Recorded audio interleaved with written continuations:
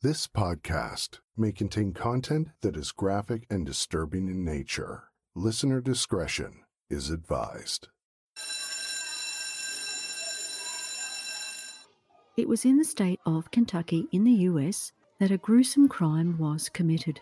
What followed was a case with many twists and turns, with a dysfunctional family at the centre. The victim was all but lost as the drama unfolded, and it turned into a prolonged saga of lies, confessions, and retractions. This is Apple for the Teacher, a true crime podcast. I'm your host, Anna Thomas. Today's episode is called Family Feud. A crime is committed, but who done it?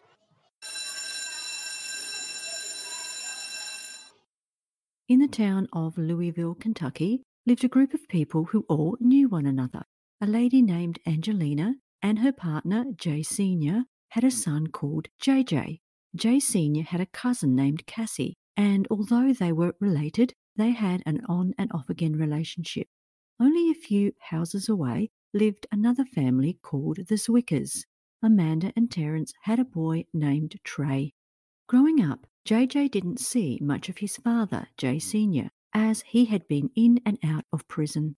Then JJ's mother, Angelina, died, and he went into foster care as his father was in prison. After being released from prison, Jay Sr. was granted custody of JJ. They went to live with Jay Sr.'s cousin, Cassie, where their relationship continued. Meanwhile, at the Zwicker family, Amanda and Terence's relationship broke down, and Amanda then entered into a relationship with Jay Sr. He then went to live with Amanda and her son Trey, as did Jay Sr.'s son, JJ. Trey and JJ were around the same age, of 14 and 15, and they considered each other as stepbrothers, even though they technically weren't. Then, on the day of May 11, 2011, a teacher at the Liberty High School took their class outside for a break, and they were walking along the edge of the school property. Here is one of the students describing what happened next. He said, "Me and a buddy of mine, we were ahead of the pack, and I looked over and saw it, and didn't really pay attention to it at first, and then my friend started hollering. I was thinking, is this real? Is my mind playing games on me? Is this really happening?" What they saw was what looked like a person's body. It was laying in a ditch behind the school. The person was deceased, and after police investigations, it was determined that the person was 14-year-old Trey Zwicker. The coroner concluded that he had been bludgeoned with some type of a rod-like instrument. It was believed he had been left to die in the early morning hours of May 11th. But those who knew Trey were at a loss as to who would want to kill him and why. From all reports, Trey was a great kid who did well in school and was well liked. The early investigations failed to provide any possible motive or suspect. The police interviewed Trey's mother, Amanda, and she gave the following details of the last night Trey was seen alive. She said she was at her house with Trey and her partner, Jay Sr. Trey and Jay Sr. were playing basketball. Sometime that night, Trey had gone to bed, but later she found him out on the front porch and he was dressed. She told him to go back to bed as he had school the next day. At about 1 a.m. in the morning, she and Jay Sr. went to a convenience store to buy cigarettes. They were seen on security video. After returning home, they went to sleep at around 2 a.m. The school where Trey was found was not the school he attended, but it was close to their house. Just after Trey's funeral, the police were conducting their investigations and wanted to speak to Jay Sr. and his son JJ, but they couldn't be located. It was then that Trey's mother, Amanda, took out a protective order against Jay Sr., indicating that she suspected he was involved in the murder of her son, Trey. But it was Jay Sr.'s cousin, Cassie, who made an even more startling statement to police. A few weeks after the murder, Cassie was interviewed and stated that JJ came to her house at around 1:30 in the morning and confessed that he had beaten Trey with a baseball bat. He asked her to take him somewhere where he could dispose of his bloody clothes and the baseball bat. So she drove him to a secluded location where the items were dumped. Now, it must be noted here that Cassie gave this statement a few weeks after the murder. She did not go to the police with this information herself, but they had initiated the interview with her. So she had JJ confess to a murder and said nothing. Then, about a month after they had gone missing, Jay Sr. and JJ were found in Alabama and arrested. Initially, it was thought they had carjacked a random woman by gunpoint and held her hostage, forcing her to drive them to a destination. But it was later determined that the woman had been involved with Jay Sr. and that the three of them had fled together. However, she then feared for her life and managed to escape and alert the police. Following Cassie's statement about JJ confessing to the murder, he was extradited back to Kentucky. When interviewed by police, JJ gave the following account of that night. He said he was on the back porch with his father and Amanda and Trey. Trey said he was going to have a shower and then going to bed, so JJ decided to go to Cassie's for the night, where he watched a movie. He stated that he liked Trey and so did his dad. During the interview, the police made mention of JJ's time spent in the care of his foster family, which from all reports had provided him with a stable and loving environment in which to grow up while his father was in prison. But JJ said he loved his dad and that life was better with his dad. JJ questioned why the police had arrested him and that both he and his dad were innocent and had nothing to do with Trey's murder. Here is what Jay Sr. said happened that night. Firstly, he had said that some African American teenagers were the ones who had killed Trey. Then he changed his story and stated that his son JJ asked Trey what time it was, and as Trey was pulling his phone out of his pocket, JJ hit Trey on the head about 15 times. JJ was subsequently charged with murder and tampering with evidence for disposing of the clothes and bat. Jay Sr. was charged with kidnapping, gun charges, and also violation of probation. However, the kidnapping charges were dropped after it was determined Jay Sr. had been in a relationship with the woman and that she had willingly gone with him and JJ. Jay Sr. was not charged with any offences relating to the murder of Trey. It was then that a stunning turn of events occurred. Jay Sr. then confessed to the murder of Trey and said that his son JJ had no involvement. He was charged with murder and sent to prison pending the trial.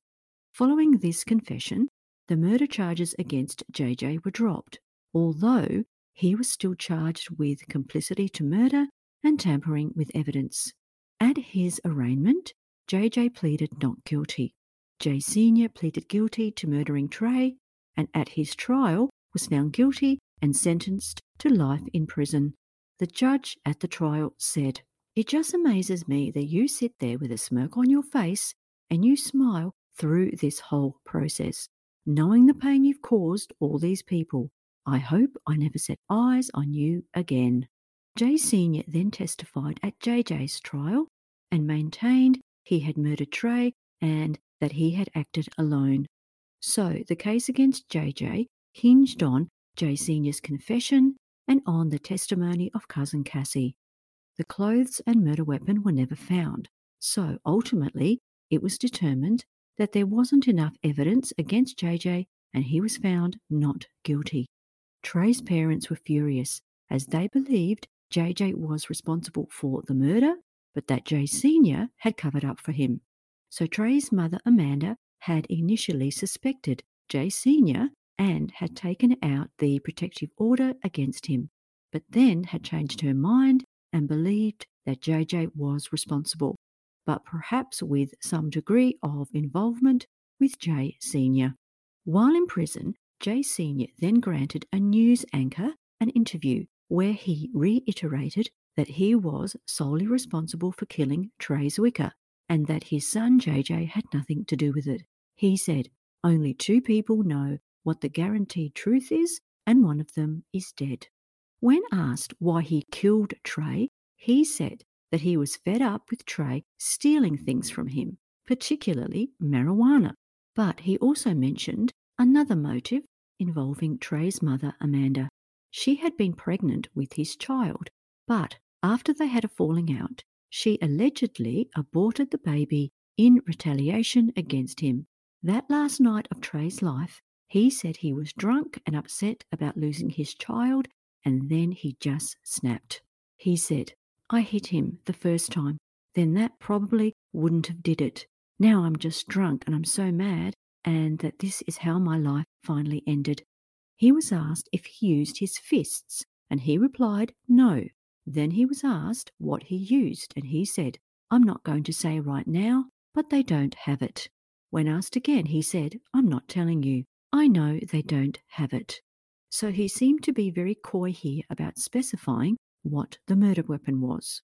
He went on to say how remorseful he was about what he did and that he deserved to stay in prison. He said, "It's the worst thing I ever did. There's not a way you can make up for it. Somebody's death. I don't believe in that heaven and hell expletive. When you're dead, you're dead. Never let me back out.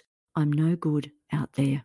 So, Jay Sr. had confessed to the murder and categorically denied his son JJ had any involvement. Then, in another prison interview, he revealed further details, saying that there had also been another murder planned. He said, "I just don't want people to think that it was all about Trey, because it wasn't. Trey connected the people that I hated most. Honestly, I was just trying to get my parole reinstated where I could kill Amanda and just come back and own up to everything I did." He added that his son JJ taking the blame for Trey's murder wasn't the long-term plan, and that killing Amanda was. "I knew I was done. I wasn't going to make my son pay for something I did, but at the same time, I just didn't feel like me and Amanda was even." So he said he then persuaded others to lie and point the finger at JJ. He was asked by the interviewer, "So you thought you were going to be able to pin this on JJ and then clear him?" To which he replied, "Well, I was going to come back and own up to everything. Once I killed Amanda, they'd know for sure that it was me. At the time, I had everybody fooled. They didn't even know who did it. I've thrown a monkey wrench over here, over here, over there, over here, and then when everybody thought they was going this way, and this way, and this way, I come out with the truth and they're mad about it." So, at this time, JJ was awaiting trial, and Jay Sr. said, "Yeah, well, I mean, you can't prove that he did this or that she did that when they didn't do it. So, how are you going to prove something that didn't happen? You can't." So, Jay Sr. was convinced that his son wouldn't be convicted, as he was the one who coerced the witnesses to make false statements against JJ. So, the details of Trey's murder and the sensational turn of events made national headlines, with their bizarre story creating much conjecture. But the case received further attention when JJ appeared on the Dr. Phil show. On the show were JJ and Trey's parents, and also cousin Cassie. Jay Sr. was also interviewed via Skype from prison. Dr. Phil asked cousin Cassie to explain what happened that night, and she said, "About 1 o'clock, JJ come up and was like, 'Cassie, wake up, wake up, wake up.' I'm like, 'Leave me alone.' And then the second time JJ said, 'I just killed Trey,' and I'm thinking he's pranking. And the third time, Jay Sr. was with him and saying, 'You got to take him to get rid of this stuff.' That's when I got up and took JJ to the dumpster. There was a bag of clothes and a baseball bat." Dr. Phil said to her, "When you found out that Trey had been tragically murdered and left in a muddy ditch behind a school with his head bashed in, did it occur to you then that you should come forward as a citizen and do the right thing?" A child's life has been taken, and you didn't come forth and tell anybody that someone had confessed that murder to you?" To which Cassie replied, "I wanted to. I was scared. I didn't want to be involved."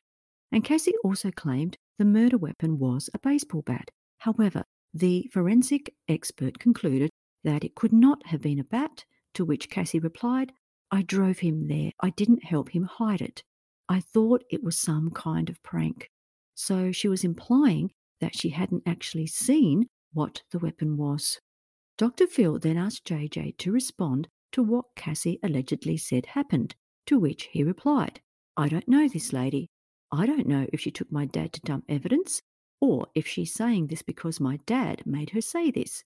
I do not know her, and I don't know what can motivate her so much to want to hurt me this badly." Now, this was a very curious statement because, as we knew, JJ and his father had lived with her for a time. Trey's father said the following about Jay Sr. "I don't believe Jay Sr. has any kind of conscience of everyday feelings that anybody has. I believe he's a monster, just like everybody depicts him as. I grew up across the street from him. I know who he is, and I know who he's always been." With all of the contradictory statements from those involved, Dr. Phil invited JJ to take a lie detector test, and he initially agreed, but then he backed out at the last minute.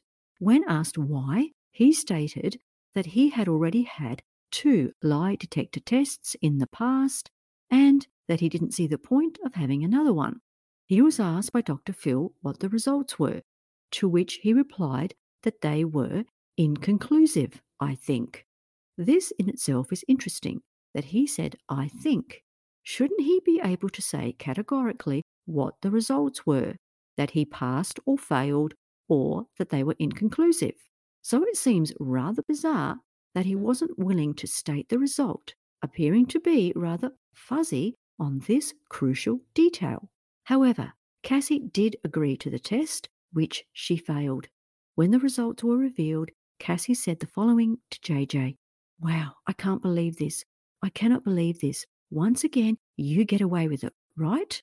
And JJ responds to her by saying, "Once again, you got called out for your lies." Trey's father responded to the whole situation by saying, "He's a murderer, she's a liar, my son is gone and nobody can tell me the truth of what happened. She participated and that's murder. He's guilty, she's guilty. Trey's mum's guilty and Jay Sr. is guilty. They're all guilty. They all knew what happened down there." So, after all that had happened, Jay Sr. was in prison and JJ was free. However, in the years that followed, JJ was involved in other incidents which saw him in and out of prison, including assault and drugs and weapons charges. Then, just a few years ago in 2019, the twists and turns in this case took another twist and turn. While in prison, JJ wrote a letter where he categorically confessed to the murder of Trey. The confession letter read as follows: "My name is JJ and I am 22 years old, and I am ready to get the truth out there. I am nationally known and even more locally as the boy who got acquitted of killing his stepbrother. In May 2001, Trey Zwicker was discovered behind Liberty High School in Louisville, Kentucky. He was beat to death with a Louisville slugger. I killed him. I was arrested on June the 23rd and charged with the murder, and I was incarcerated for 25 months until the case was resolved.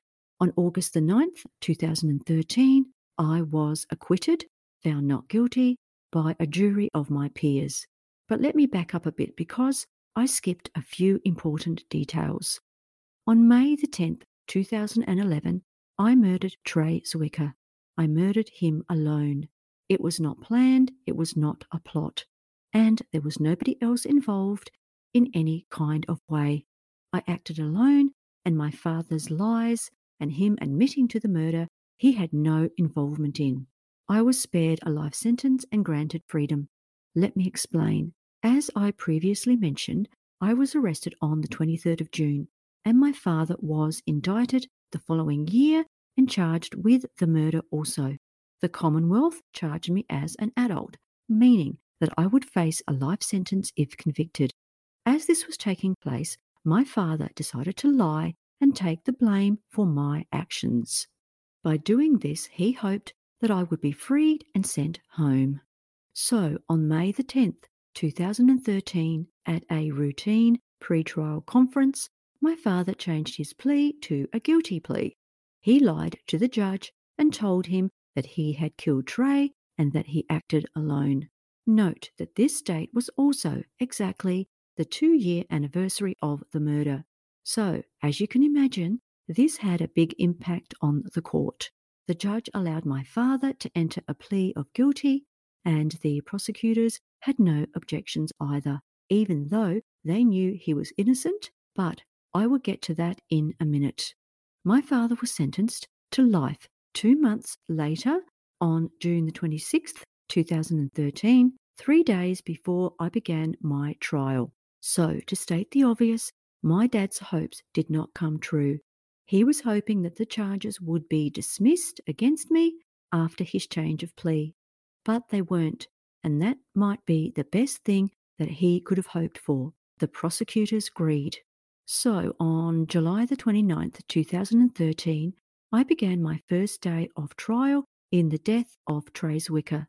Throughout the first week of my trial, I even had 4 people that I was close with at one point in time testify that they knew I killed Trey. One of them, my cousin Cassie and Jay Sr., even testified that she took me to dispose of the murder weapon and bloody clothes. But thanks to my dad performing so well during his testimony, the jury came back with a not guilty verdict. Let me explain. My father took the stand with one goal in mind: to form a series of lies and fabricate a story so believable the jury would fall for it, and he succeeded. He kept his answers short and to the point because he had no details of the actual crime other than what he learned from our discovery. On August the 5th, Erin White, the prosecutor, said, "Your Honour, the lie that Jay Sr. chose to go with, that he's the murderer." This is the part where I was talking about the greed and malpractice of the Commonwealth. The 9th of August 2013 was a big day in quite a few ways, and the most obvious one is it's the day the jury found me not guilty. The day started with closing arguments. They were mostly routine, except for one mistake on behalf of the Commonwealth. The prosecutor stated, "Ladies and gentlemen, let's be clear about one thing. Jay Sr.'s plea and testimony in this courtroom were nothing but lies. See, it was clear that my father was innocent. He was just on a mission to save his son's life, even if he had to portray the image of a ruthless murderer, which he is not, to do so." After closing arguments were finished, the jury then were given instructions before beginning their deliberations. It took many hours for the jury to reach their verdict. Luckily for me, they weren't able to see through my father's lies like the Commonwealth was. I was so nervous and paranoid that they were going to be able to see the guilt on my face that I even tried to cop out to a plea at the last minute. 20 minutes before the jury announced their verdict, I had my lawyers inform the prosecutors that I was willing to sign 10 years at 85%. The Commonwealth greedily declined and countered my offer with one of their own, 20 years. I declined and decided to roll the dice and gamble with my life. And 20 minutes later, I was on my way home, and an hour later, I was at Aspen Creek eating dinner with my family and friends. Since my acquittal, my life has been a bumpy road, to say the least. I have been in and out of trouble and in and out of prison since. In February 2014, I flew to Hollywood to appear on the Dr. Phil show. He looked me in the eyes and told me he could see the innocence in my eyes. Well, I guess even a psychology degree can't teach you common sense, because I played my role and fooled him easily. See, up until now, I haven't told anyone the truth or any of the details about how the murder happened. But now I'm finally ready to get the raw and uncut truth out there. I'm willing to open up and let the world know the truth. There is even a book that was written called Accused by Brittany Decker that is based on the case, but it has no truth or actual facts about how the murder happened. I am willing to sell my rights to the highest bidder, of course, to work with an author and collaborate on a biography. But most important, I'm ready to clear up any and all misunderstandings and claim full responsibility for my actions. So by writing this, I'm trying to get some media coverage as I unveil the truth and also expose the wrongdoings of the Commonwealth and the courts. Please get in touch and contact me soon. So, what I found curious about this letter was that he did not mention any motive, but I did manage to find the following quote about why he killed Trey. For one, I just didn't like him. He had a big mouth, but no action to back it up. You know, he told me one night when we got pulled over by the police coming home from a house party, and I had some weed on me, and he told on me about that. And JJ was also asked if his father had told him to kill Trey, and he said, absolutely not. If anything, he would have instructed me to never do that. So a man who's been in and out of prison and has a long criminal record, he would say to his son, no, son, don't do that. That's the wrong thing to do. I think not. So after JJ's confession, there was much conjecture about why he finally admitted to the murder some 8 years later. Due to the double jeopardy law, a person cannot be tried twice for the same crime if they had been acquitted. So it was thought that JJ knew he couldn't be tried again and therefore was free to confess. However, a criminal defense attorney stated that this was not necessarily the case, saying, depending on what charges were brought against him, he could face other charges. It would be up to the prosecutors to level new charges at him. But to me, it seems that JJ's confession was all about money. As he said, he wants to sell the rights to the highest bidder. It doesn't really matter if he did it or not. I just think he wants to capitalize on all the drama and attention, which is just so sad for poor Trey. So, as it stands at this point in time, the murder of Trey has not been solved, but it's clear why, since everyone involved has changed their stories and it's impossible to sort out the truth from the lies. Perhaps this was the master plan all along, to provide a whole series of contradictory information. Well, if that was the case, it worked. However, both of them are in prison, so the plan wasn't so masterful after all. So we saw from the various accounts that the people in the house on that night were Trey and his mother, and JJ and his father, Jay Sr. So the fact that Trey was found at the school near their house says to me that perhaps Trey and JJ went out that night and hung out around the streets and at the school as teenagers would do, and that's when the murder took place.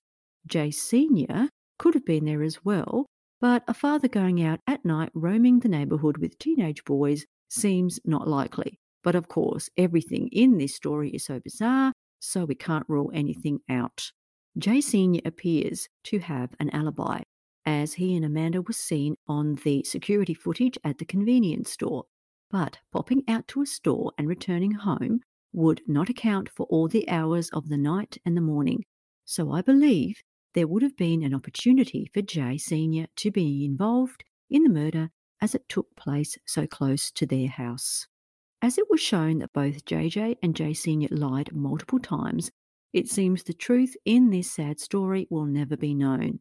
So if there was a saying that could sum up this story, it would be, like father, like son. It's clear to see that JJ's life is heading in the same direction as his father, a life of lies and criminal activity. But there is only so much blame that you can pin on genetics. Yes, JJ, unfortunately, has his father's DNA, but perhaps he is young enough to one day truly understand what he did and decide to steer his life on another course. In video footage of JJ and his father, you can see how alike they look, even down to the smirks on their faces during the court proceedings. JJ just seemed to enjoy the attention that he was receiving and the whole circus surrounding the case. and Jay Sr. was using expletives throughout his testimony and making an absolute mockery of the law and the court process.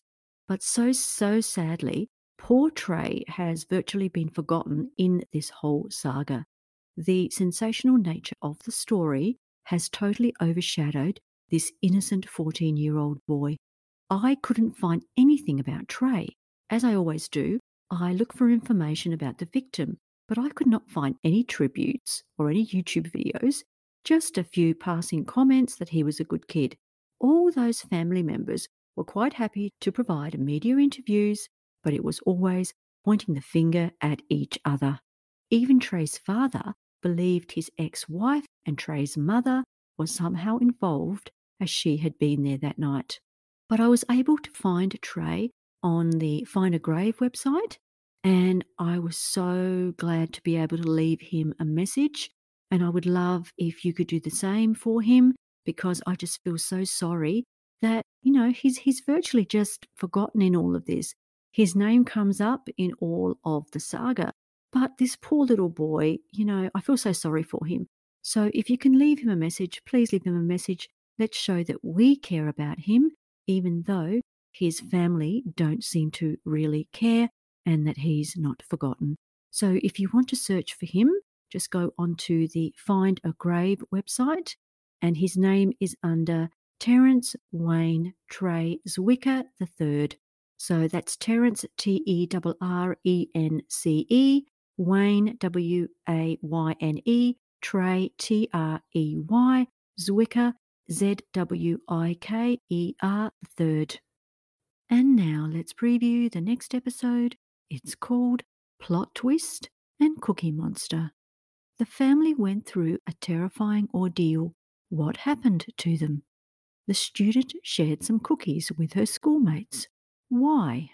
And to end this episode, I will leave you with this quote: "Your child will follow your example, not your advice." Bye for now, and remember to be a good apple.